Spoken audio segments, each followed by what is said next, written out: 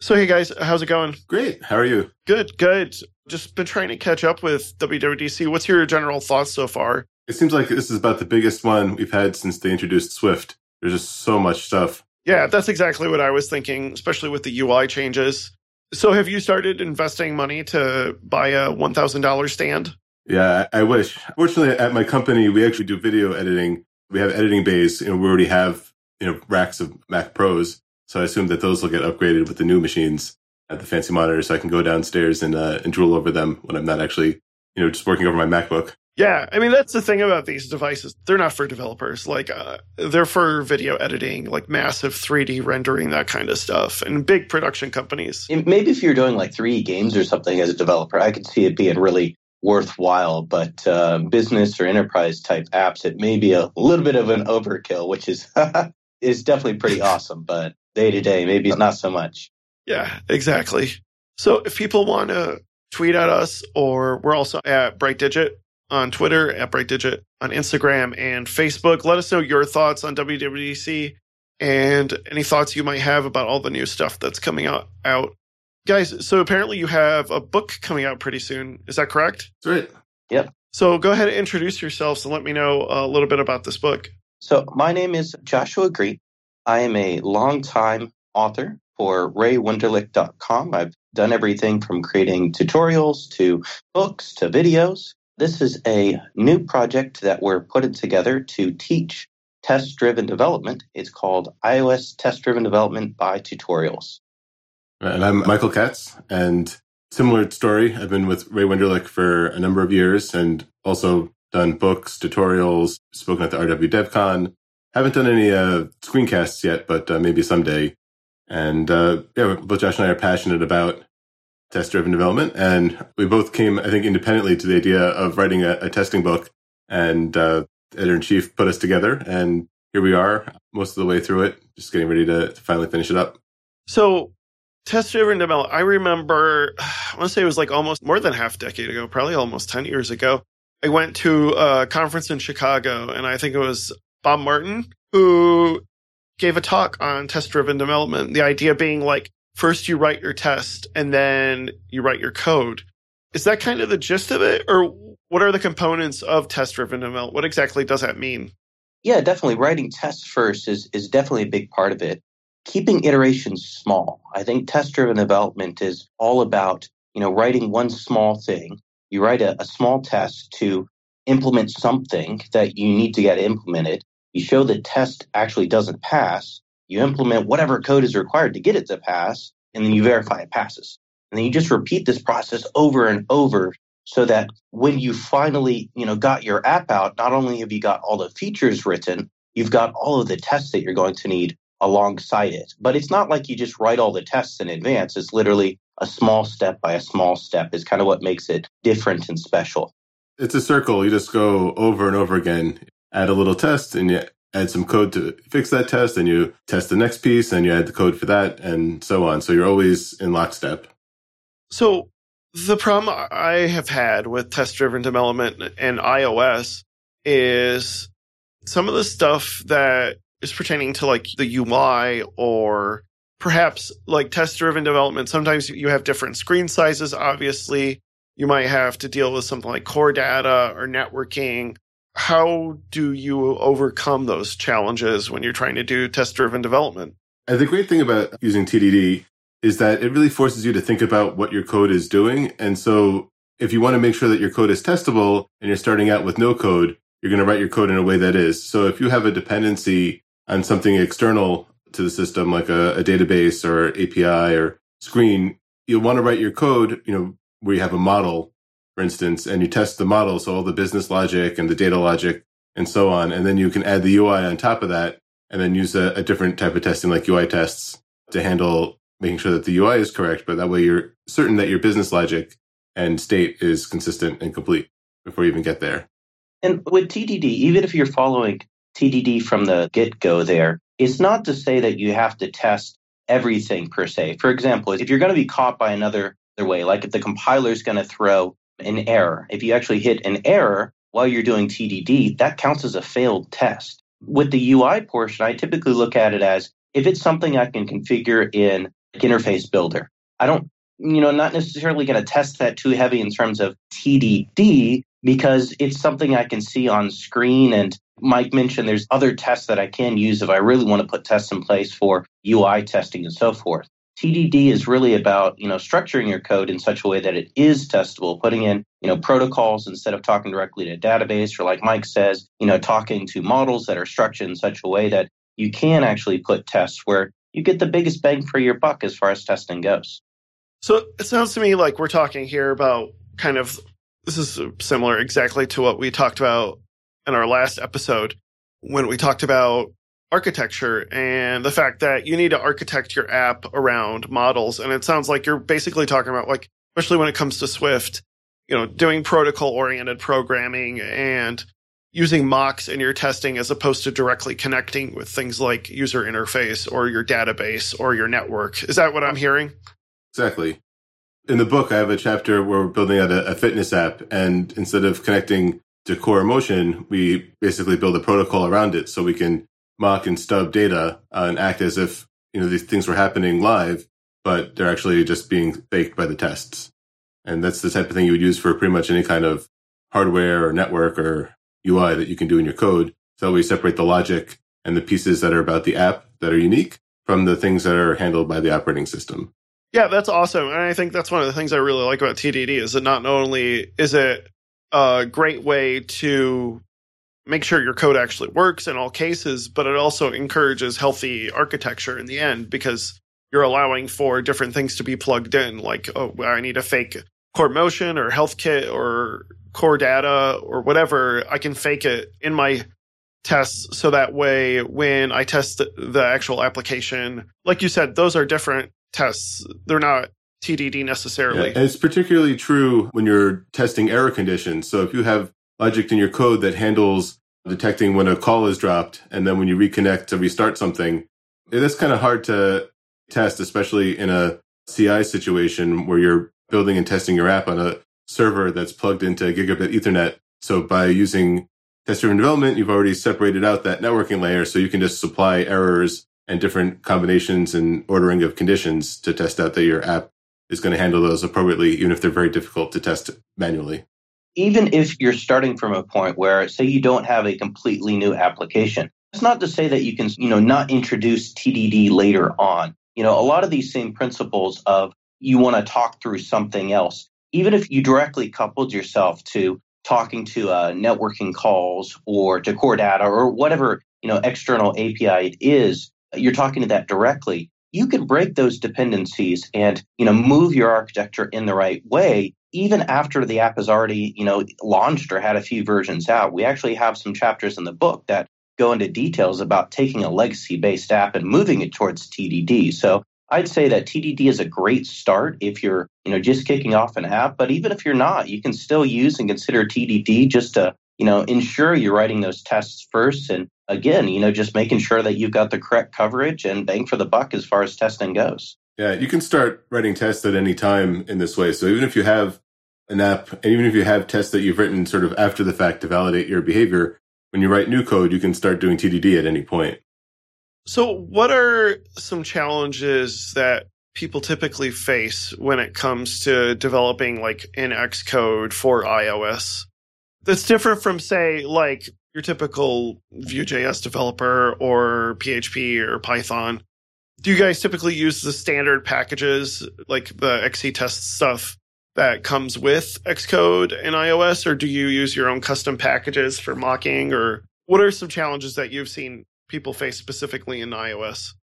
I think Xcode default XCTest case is a little bit cumbersome. It's very much based on the old XUnit or JUnit type testing, which is, has to be 20 years old at this point. Yeah, I think it's, or I don't know, whatever the 90s were. It was a long time ago.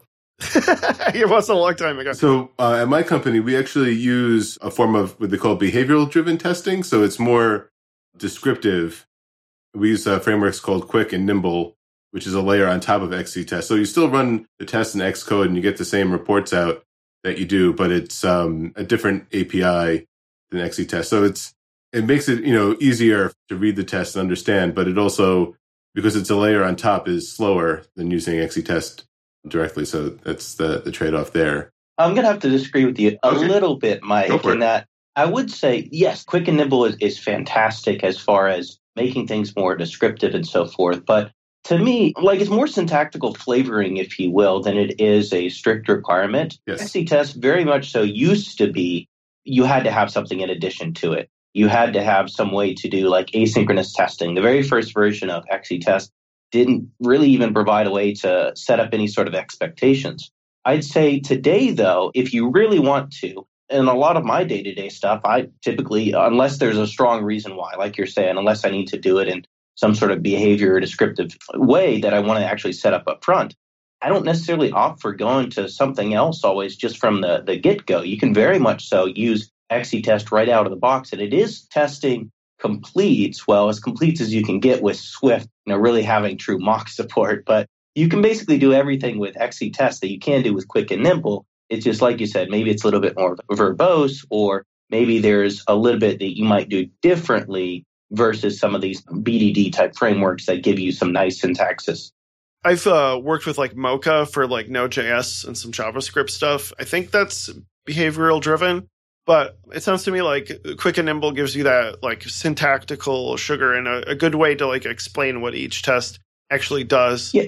Whereas XCTest doesn't give you that, but it does give you the basic logic and API for doing just logical tests, which is more or less what TDD is really driving at. Is that correct? Yeah. Yeah. I'd say that XCTest doesn't give you the naming syntaxes or so forth, or, like the nice thing about BDD and really the main difference, but on the other end of the things, I'm closer to the plain vanilla here than what Mike sounds like. The nice thing about the BDD frameworks like Quick and Nimble is it will provide you the ability to say, okay, here's a descriptive string describing what I'm actually trying to test here. You can do the same thing using method signatures, and that's actually what we show in the book there is if you name your test correctly, describing what you're doing, describing what is actually being tested and the expected outcome, you can get a lot of the same benefits from just the vanilla XCTest. But like Mike said, it's more so by naming conventions that you set up, less so directly supported by XCTest itself. So I want to jump a little bit more into TDD and talk about some of the terminology and some of the stuff that's involved. So we talked a little bit about like mocking. What exactly is mocking and what's it used for when it comes to test-driven development? If there's any other terms I'm forgetting that are components of test-driven development, let me know.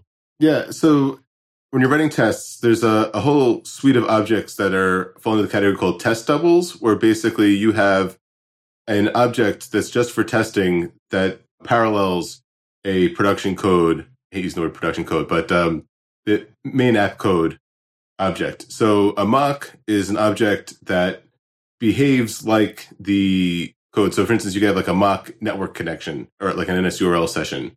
And if you supply a command to that, like load data, your mock is responsible for handing back some set of fake data that you've supplied to the test. So it knows ahead of time what's going to happen and it's going to succeed or not. With mocks in particular, the idea is to verify that certain methods or behaviors happen along with that. So if you call, we go back to the mock data, URL data, you would verify that the data was returned correctly, or if an error was made, like if you set it to make an error, that the error callback gets called and so on. You can also verify that certain methods are only called once or twice. So if you have a tertiary object further down, so like you want to save an object to a database, you want to make sure that you're not saving that same thing twice, so there's no duplication in the code. You can verify that using a mock by adding methods to count the number of times a method is called and so on. I'm not sure if that was clear. Maybe Josh can help me out here. I agree with what you're saying there, Mike. The only sort of difference in my mind as far as mocks versus what you mentioned, another thing is a test double there. A test double may not provide like verification type behavior, like you verify that a certain method was called. It may just accept those methods and just fill in as a dummy. The simplest way to make just like a test double in my mind would be, subclass something out or conform to a protocol and then implement nothing. And those are basically the two options that you have in Swift is you either implement a protocol to create a mock, and then you can, just pass that either via an initializer or, setting it as a property, or you can subclass something else and again, pass it in. But one way or another, you have to be able to insert yourself in this hierarchy of getting these calls. When creating a mock there, we're actually validating whatever happens in, maybe the correct order, or maybe it's that it happens in the correct count, whatever you're trying to actually accomplish at the time there. We're not just filling just a dummy requirement. But with that said, sometimes, we could create a mock, and it may be that the initializer requires you have some sort of other object, but you don't really care. You're going to intercept calls in between. You might just create something that's just an empty object. And that's what I'd call like a test double or a dummy to me. So I guess in a way, my point is the mocks are a special type of test double that provides verification. So basically, like, for instance, I have a protocol or a mock of what a network call would be. Can I just like create a mock that pretends to do the call and then have like a Boolean property that says like is called and just set it to true? And then that way I can verify that that network call has been made. Is that kind of what we're talking about? Yeah, the simplest thing would be holding on to a Boolean and just saying that it was actually called. But, especially with networking, you're likely going to need to return something, right? So a lot of times we have... Right, exactly. So then you return some sort of like mock data based on that network call of some sort. Exactly. And with the mocks or the test doubles, you could actually have, like with a real networking API, you got to go and hit a server. It's going to take however long to connect to that, get data, parse it, return it. You've got the full stack there, right? Versus with the mock, you can immediately, like asynchronously pass something back. Or if you want to turn it in, take it from an asynchronous to a synchronous call, you can do that with a mock. So you eliminate having to talk to anything real by actually using a mock. It makes your tests much, much more faster and much more consistent as far as what you expect to happen. Given certain criteria, you can set up the criteria.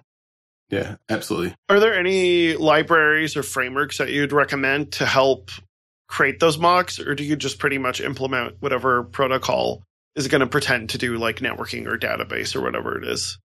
So for me, I guess the sort of nicety that Objective-C had, but Swift is actively moving away from this, is the ability to actually have mocks that are true mocks, in that you say, all right, I want to mock this object, and it magically happens for you using like things like OCMock was a very popular framework that allows you to do this in Objective-C. This isn't possible in Swift because the Swift team actively wants to move things from the runtime to compile time.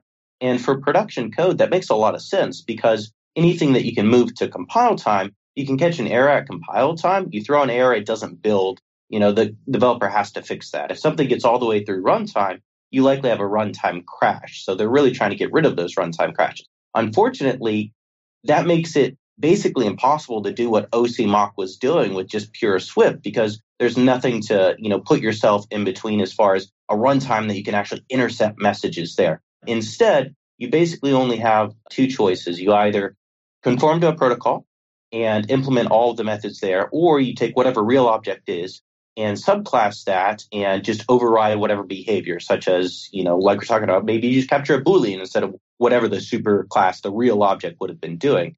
Now, with that said, you could definitely do those by hand. You'd have no choice as far as doing this at compile time. You have to compile something. So you can write it by hand, or there are a few niceties out there, like Sorcery, for example, is a nice tool that allows you to write code. Instead of doing it by hand, you say, here's a template that I want to use. Anytime that I see this protocol, that maybe conforms to some auto-generating or something, Sorcery can write that for you. So one way or another, it has to be compile time, but there are tools out there to help with some of, the harder bits of that, or the annoying bits, boilerplate bits. I've just started playing around with Sorcery. Sorcery is amazing what you could do with it. Yeah, usually what I end up doing is just implementing that protocol and creating my own mock in the test library. And that's essentially what I do. Because like you said, you don't have that ability, that dynamic runtime ability to just like create something on the fly like you can with Objective-C.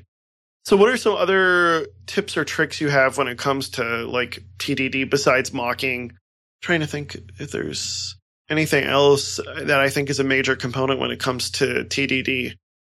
But mocking is a big one. And if you have a healthy architecture, then I think you're good with mocking.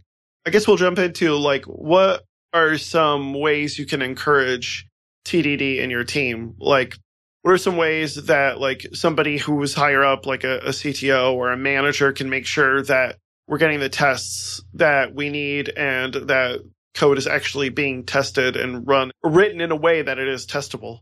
There are two things, especially if you're talking to a CTO, that they like to hear is maintainability and scalability, and making sure that you have a complete working set of tests allows the team to be more efficient and add features faster in the future. So, you know that you can add something without worrying that you're going to break existing behavior, especially as the app gets more complicated over time. You want to make sure that as people come and go in the organization, or just as you forget because you're doing a million different things, that there's some requirement that doesn't get lost because it was never really written down in a spec somewhere, but there's a test for it. Yeah, definitely maintainability is a win factor, if you will, as far as not having tests versus having tests. Also, prevention of regressions. Mike is kind of getting at there too. If you don't have any tests, not only is it something that it may be that nobody on the team understands how it is because tests form documentation. It may be that later on you introduce bugs that you fixed in V1. Yeah, that's a sad thing to actually see. The wins, though, are definitely those lines. As far as how to get your team to do it, though, I'd say first and foremost, especially a team of any sort of, more than just a couple developers, you should be promoting code reviews.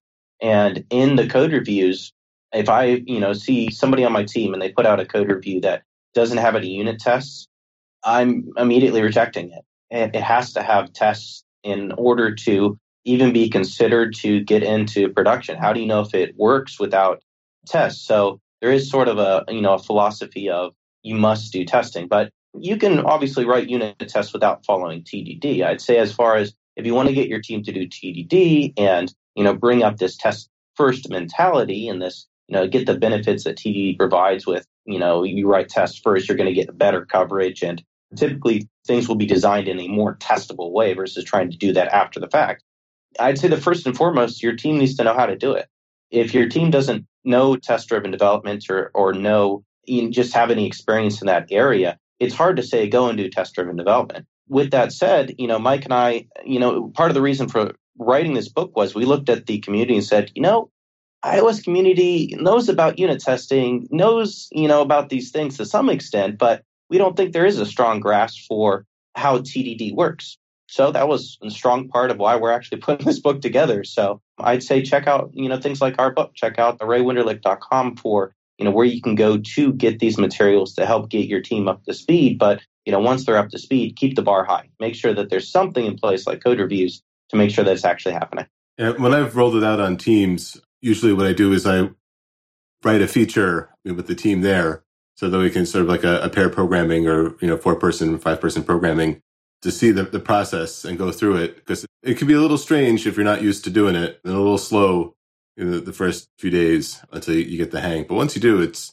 just like, the second nature, because it's just this iterative step. So having someone that can walk through and hold hands a little bit also makes it easy to make that transition. But it also you have to have a culture of testing that really wants this and is willing to allow developers the ability to take it on.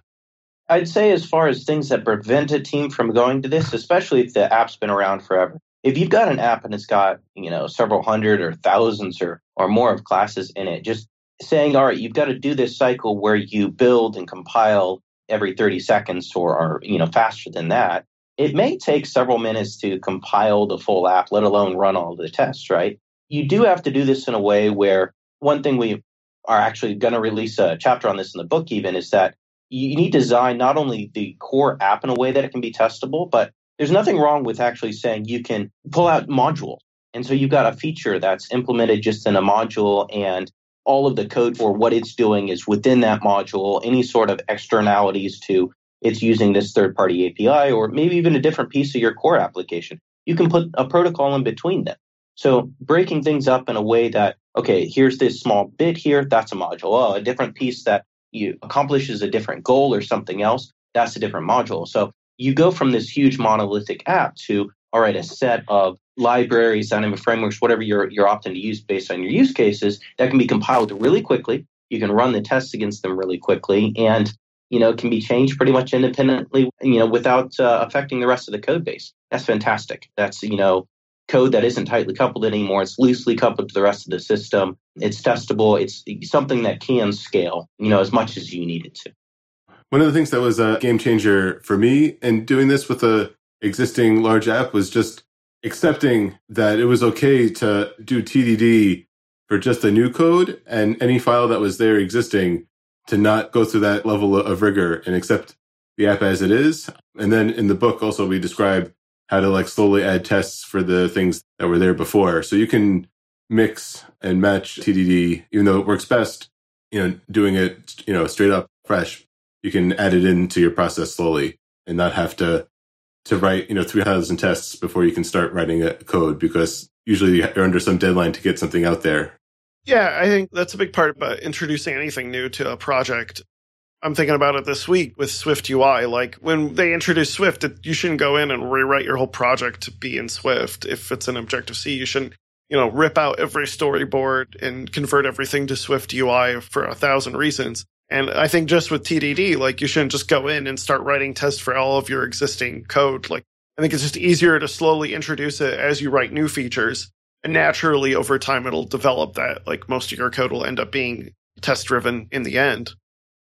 Definitely. You don't need to just jump into here and go right to the deep end. You can start by just adding it, like Mike said, for new code only, or identify, hey, here's this core part of the app. We really need to make sure that this works, or we need to make some changes around this. How can we make sure we're not going to break in the process? There's nothing that says you can't put in tests placed there as you need them and identify them. You don't have to go back and just add. I'd actually be against this if my team come and said, we want to introduce TDD. I'm going to add tests throughout the app before I can ship any new features. No, that's not a good thing to do. It's probably going to be something that you're going to waste time with that. So adding them slowly over time, especially for the very big apps, may actually be not only the best choice, but maybe the only choice if you actually want to, continue moving forward with delivering and, creating new features at the same time. So what are some other mistakes you think, either with teams that are getting started with test-driven development or just teams that are thinking that they're doing test-driven development when actually they're not? What are some common mistakes that teams and developers make when they're doing TDD? So I think, one of the mistakes is only covering the happy path or golden path through the code. So you want to make sure that you're testing the edge cases and different combinations of parameters. And if you find that your function, has, 4,200, different combinations of input, that's kind of a code smell there, and maybe an indication to break things up into smaller pieces. How do you create enough test data so that you're testing as many cases as possible? Like, let's say you have a function that takes in addition, does addition. Does that mean that I need to test every addition problem possible? What would be a great way to break that down? With math, you've got your basic, making sure that you cover zeros, negative values at the max, max float, max int, those type of things when you're doing it. Those are probably more academic. I think most apps are in the, putting JSON into a table sort. So for there, your bounds are more, did you get back an empty array? Do you have text, for a field that's 6 megabytes when you're expecting just a sentence, that type of things. There's probably a good thing on GitHub somewhere that's common things to look out for that. If you have code like an if statement or branch or, a do catch, those are pretty good indicators that you should have a test that at least covers that. So you can use test coverage as a way of at least making sure that you've executing the code. Yeah, that's what it sounds like, is you're basically talking about test coverage, which if I understand correctly is basically making sure that every line of code, and Xcode does actually, I don't know about you guys, but it seems to do a decent job as far as the test coverage instrumentation, but it'll actually tell you if you've covered every if branch or switch case in every line of code, and it gives you a percentage. That seems pretty reasonable. Yeah, and that's a good start. I won't cover the out of bounds issues or overflows or underflows, the errors with formatting and things like that, because you're still running that code. So you're cognizant of what the function is trying to do as well. But yeah, test coverage is a good way to start. The tricky thing we've run into with test coverage, though, is we have multiple test targets. And Xcode, I haven't found a good way to sort of sum up the coverage across multiple test targets. And maybe the new test plans handles that. What do you mean by test targets, just briefly? So just like you can have multiple targets, so you can build frameworks within a project, multiple apps, you can build multiple test targets. So you can group your tests based upon, you can have tests that just cover networking or databases, or tests that cover each framework in a test suite. And in your scheme, you can specify that when you run the test action, which test targets get run. And so we've broken up our app into many different libraries, and each library has its own test target. So we can either run all the suites, or if we're just modifying code in one of the frameworks, we just run the tests when you're doing local development.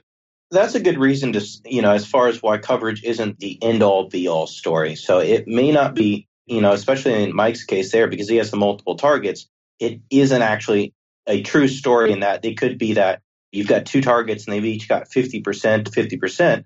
Do you have 100% coverage? Is there any overlap between the two of them? It's difficult to say, right? So I'd say another sort of common error, especially as far as management goes, is giving too much emphasis to test coverage. Test coverage should be something you look at. If you have 0% versus 80%, obviously I'm going to say, 80% is probably covering more than, the closer you get to the zero. But it's not the most important metric. If you said, as a manager, I'm going to say 100% of, the code must be covered by tests. I don't think that's a good goal. It doesn't tell you actually, very much for what that is. All it indicates is a particular line of code was executed. Was it executed with the right inputs? Was it executed with all the edge cases like Mike is talking about? I don't know. So my point is, use it as a starting point, but that's not the only thing you should consider. You got to look at, are the cases that are the edge cases, are the normal flows, are all of the entire picture is what you should actually be considering. The nice thing about doing TDD, by the way, instead of writing these after the fact and adding the unit tests on after you've got all the if-elses or switches or whatever your code is, TDD says in order to add new functionality, I have to write a test first. So TDD, for the most part, is going to be more likely to get you in a case where you've covered all of these edge cases. Now, in certain times, especially with things like the out of bounds, you might miss something, right? And you might miss, here's this one weird edge case we didn't think about. And, we accidentally wrote code that either performs correctly, that's a win, or, misses this thing without actually having the test in place. That's okay. Even after you do TDD or, you have tests, if you identify you're missing a test, add a test. Nothing that says you can always go back and, add more where you need. But, knowing up front you got most of everything, that's what TDD, provides you a stronger guarantee of than just adding tests willy-nilly. One question I have when I am starting to write like an app is sometimes I need to like explore a particular API and just to make sure I have the functionality of that API down before I've even gotten to a point to understand what to test. So for instance, you're talking like Core Motion or something like HealthKit. I need to understand how HealthKit expects me to get the data back. So I end up actually writing the code before I've even written the test. How do you explore TDD when you're like working with a brand new API that you've never even worked with? For me, there's nothing wrong with doing a spike solution. So I've never used an API before. How good is my code actually going to be the first go around that, I'm actually touching or using this thing? Maybe it's okay, but probably not great, right? I can go and explore this in a test app, and compiling just a few classes is going to be way quicker than compiling my entire code base. And just play with it. Maybe after I'm done, I can look back and say, wow, this isn't actually too bad. And then I might actually rewrite whatever I did in a TDD fashion and, improve it from there. Or I might say, this code is, at least I learned what I was, trying to learn, but this is actually pretty off, or it's not going to work in my case. I can entirely throw away a spike that takes me just an hour or a couple hours to do and go back and, implement it in a correct TDD fashion. That's, one way. The other way is if you do have some notion of what it does and how it's supposed to work, you can write tests in advance that test the, just the behavior of how the thing works that you're trying to interact with. Things like Core Motion might be harder because it's actually, doing asynchronous things or requiring you move around in the real world.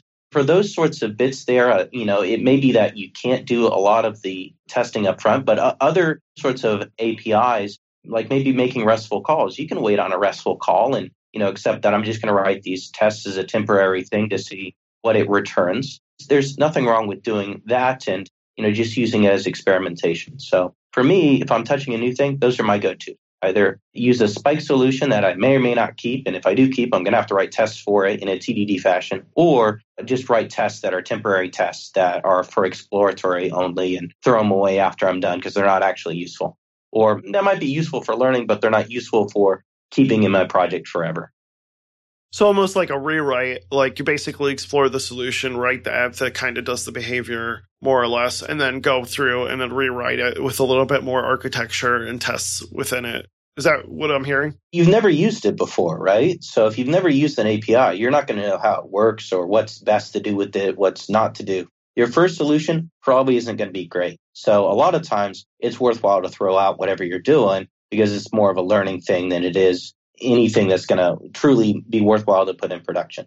100% for me. One of the things that we have in our workspace is we have a couple of playgrounds where we actually import the local frameworks from our project. So if we wanted to test how something new interacts with the code we've already built, we have that ready to go. And so you can spend some time in the playground adding a code, calling a new API, seeing how that goes.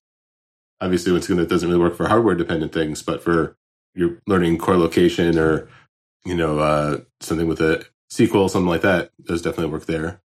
Awesome. Is there anything else you wanted to talk about when it comes to test-driven development? And before I ask more about WWDC.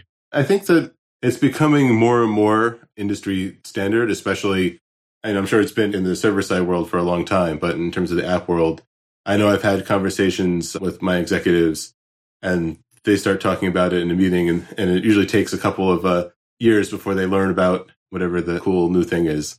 I think going forward, we're going to be living in a world where this is more natural, and each year Xcode gets a little bit better in terms of supporting the tests, especially in terms of test running and test performance. One thing we didn't really touch on is having some kind of continuous integration going, which I think it's not essential because TDD is just a methodology, but in practice, if you have a server that's always running these tests, it makes it easier to catch things and make sure that there aren't issues with merges, or when you have multiple developers working on something, not everyone may run all the tests before they submit.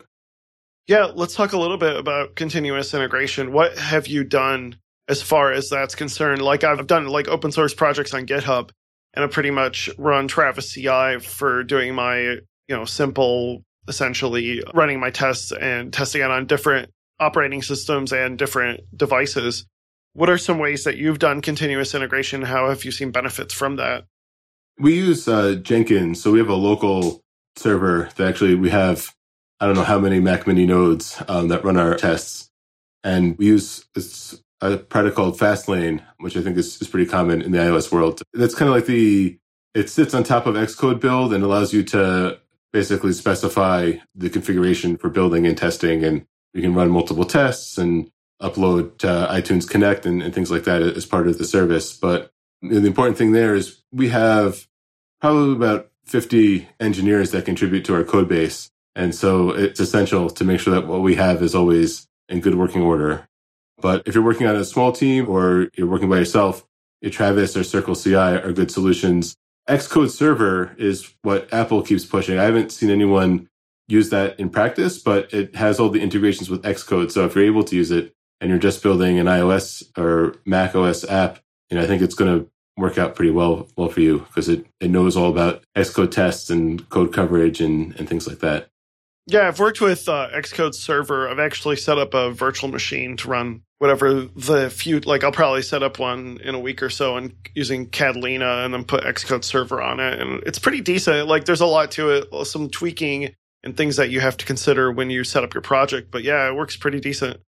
Yeah, so I basically used all of them myself. And I'd say, given the choice between using nothing or picking at random even, right? The picking at random is going to be better than using nothing at all, especially, the more engineers you have, the bigger bang you actually get for wanting to use continuous integration. And sure, at some point, it's just strictly required, frankly.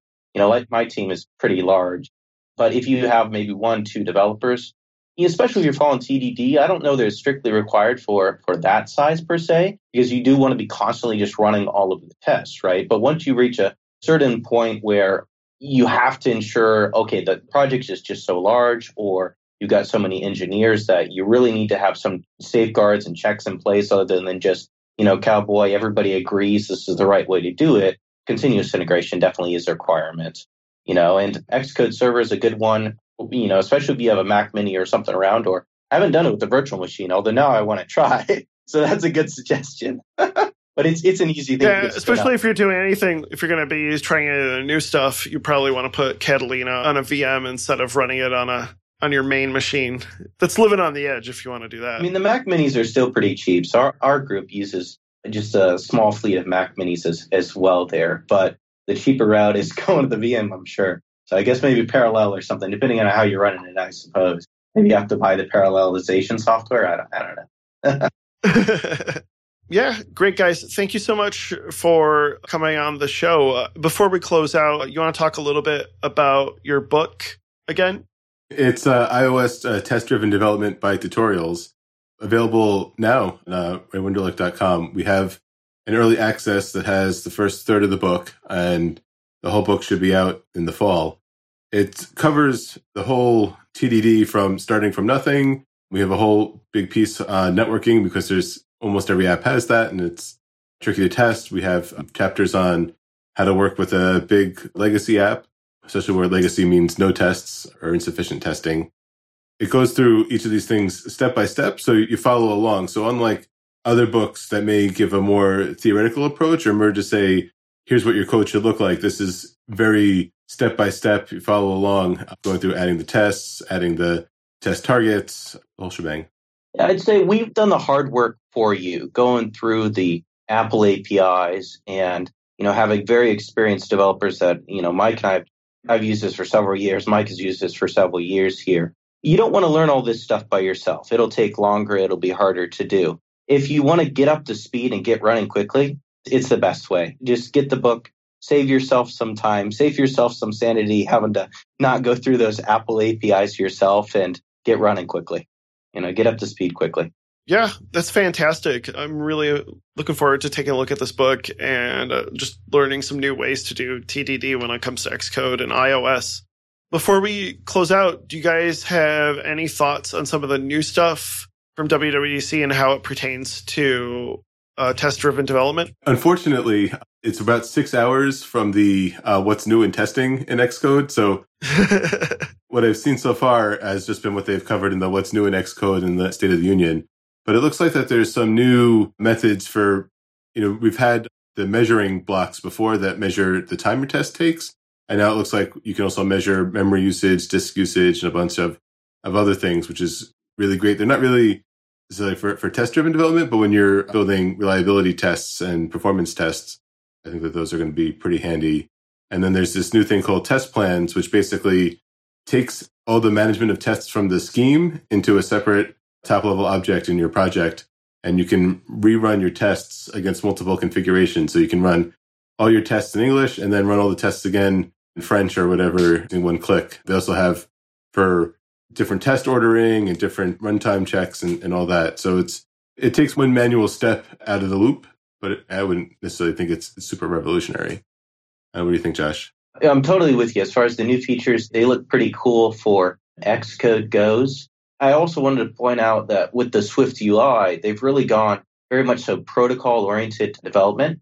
That's great news for things like testing and, test-driven development here. Anytime you can put in a protocol in place, you can insert a mock very easily into whatever setup it is. So I'm very excited to see how they've really architected Swift UI, and it looks like just testing is going to be a lot easier compared to, some of the previous solutions where you've got a concrete class and just figuring out how you're going to mock that out, via a subclass or whatnot may have been very difficult with pure UI kit. It looks like Swift UI is going to help us quite a bit in the testing realm. So I'm very excited to dive into it and learn everything about, all the cool stuff that they've done and cool stuff to make developers' lives easier with testing. You're talking about the difference between like your UI view controller, which is this class you have to subclass, as opposed to like the Swift UI view protocol, which you could pretty much mock up any way you want to, right? Yeah, exactly. Yeah. The whole UI view controller thing, there's so much concrete stuff in that. It's difficult to truly create great mocks with it. I mean, you can, create a mock by subclassing UI view controller, right? But had that been a protocol, I mean, you can combine protocols so much more easily, combine functionality using protocol-oriented development, but creating mocks, the same thing. You can just conform to that mock and just implement whatever methods you actually care about. And it's just a much more elegant solution, a much more, architecture-friendly solution, going with the protocol than something concrete. So it's a very good job on Apple's part, and is my take on it. So I haven't gone to see all of the default implementations of stuff they give you, but hopefully it's sane, and from what I have seen, it looks very well done. One of the nice things with SwiftUI is there really is, from their sample code, encouraging people to build out separate model classes, which also makes it easier to test because... Yeah, you're talking like the previews and stuff? Yeah, well, the previews, and you can have, being able to put multiple previews in that assistant, I think will make it great for testing, not really testing, but just visualizing the different conditions before you even get to the point of completing your code. But the at state, you can have a separate model class be bound to your view, so to put that logic of loading data and changing data and so on outside of the view. A lot of people couple in their view controllers the setting of the view state and then the model state. So it's exciting. It looks like they're kind of pushing like component-based development too. Yeah. I've seen like so many developers where you need a custom UI tab controller or something, right? So you go and instead of writing something your own, which may have been the right solution, you go and you try to reuse apples, and then you're trying to hack internal methods and so forth, and it's just hard to do. With the whole Swift UI thing, they provided a same base and said, look, you need new components, you can create some. I'm excited from testing because the idea being you could split those off into their own library. Here's this component that I need, or set of components that I need, and just pull them in as you need and ensure that they're tested really well. So again, it just looks really well done. So the team did a really good job as far as everything I've seen so far.